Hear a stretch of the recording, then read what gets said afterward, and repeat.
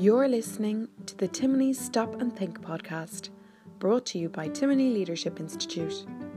In this podcast, Joe Osborne, Managing Director of Godolphin Ireland, shares his leadership wisdom from his 40-year career through short excerpts from his new book, Poise and Stride.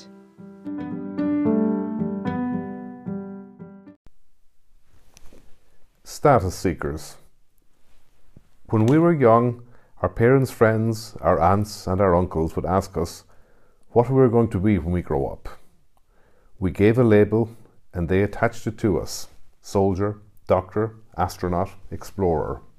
Now, when interviewing, we ask the same question, though not always as directly. It's easy to mistake the answer as an indication of ambition. A goal without a plan is just an aspiration. A role without integrity is just a badge.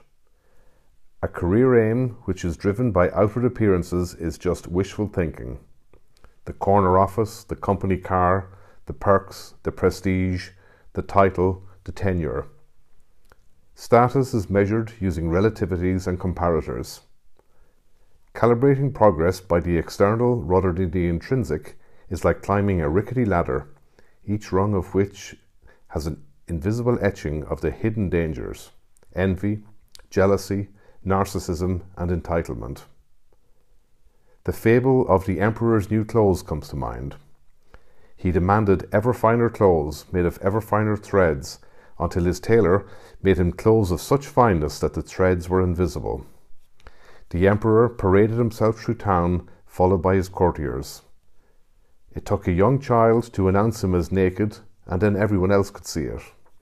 Quote, "The emperor shuddered, for he knew they were right, but he thought the procession must go on. He carried himself ever more proudly, and the chamberlains walked behind, carrying the train that wasn't there." End quote. Social media, such as Facebook, Snapchat, Instagram and the like, have spawned millions of individual advertising agencies, all of which specialize in self-promotion. The tool of the trade is the selfie stick, and the key metric is status.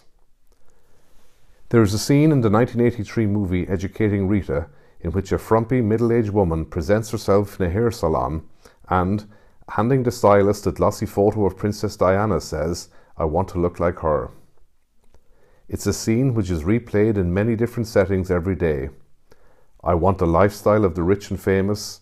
I want to wear the emblems of the successful. I want to look like that.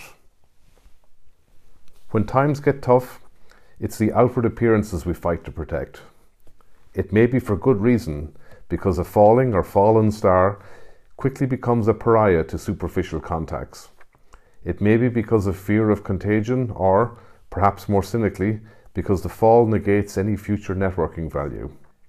The fallen are quickly seen as carrion by vultures who will ingratiate and befriend the financially wounded and then gorge on the dead flesh of failed businesses and negative equity.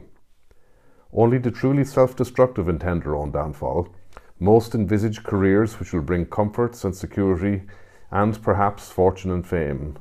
How many think of a future which will bring insight and wisdom? You want to be an emperor, yes, but what kind of emperor? Do you want rank or achievement, privilege or fulfillment, style or substance? When you are interrogating youngsters, or indeed questioning yourself, don't ask, "What are you going to be when you grow up?" Rather, ask who.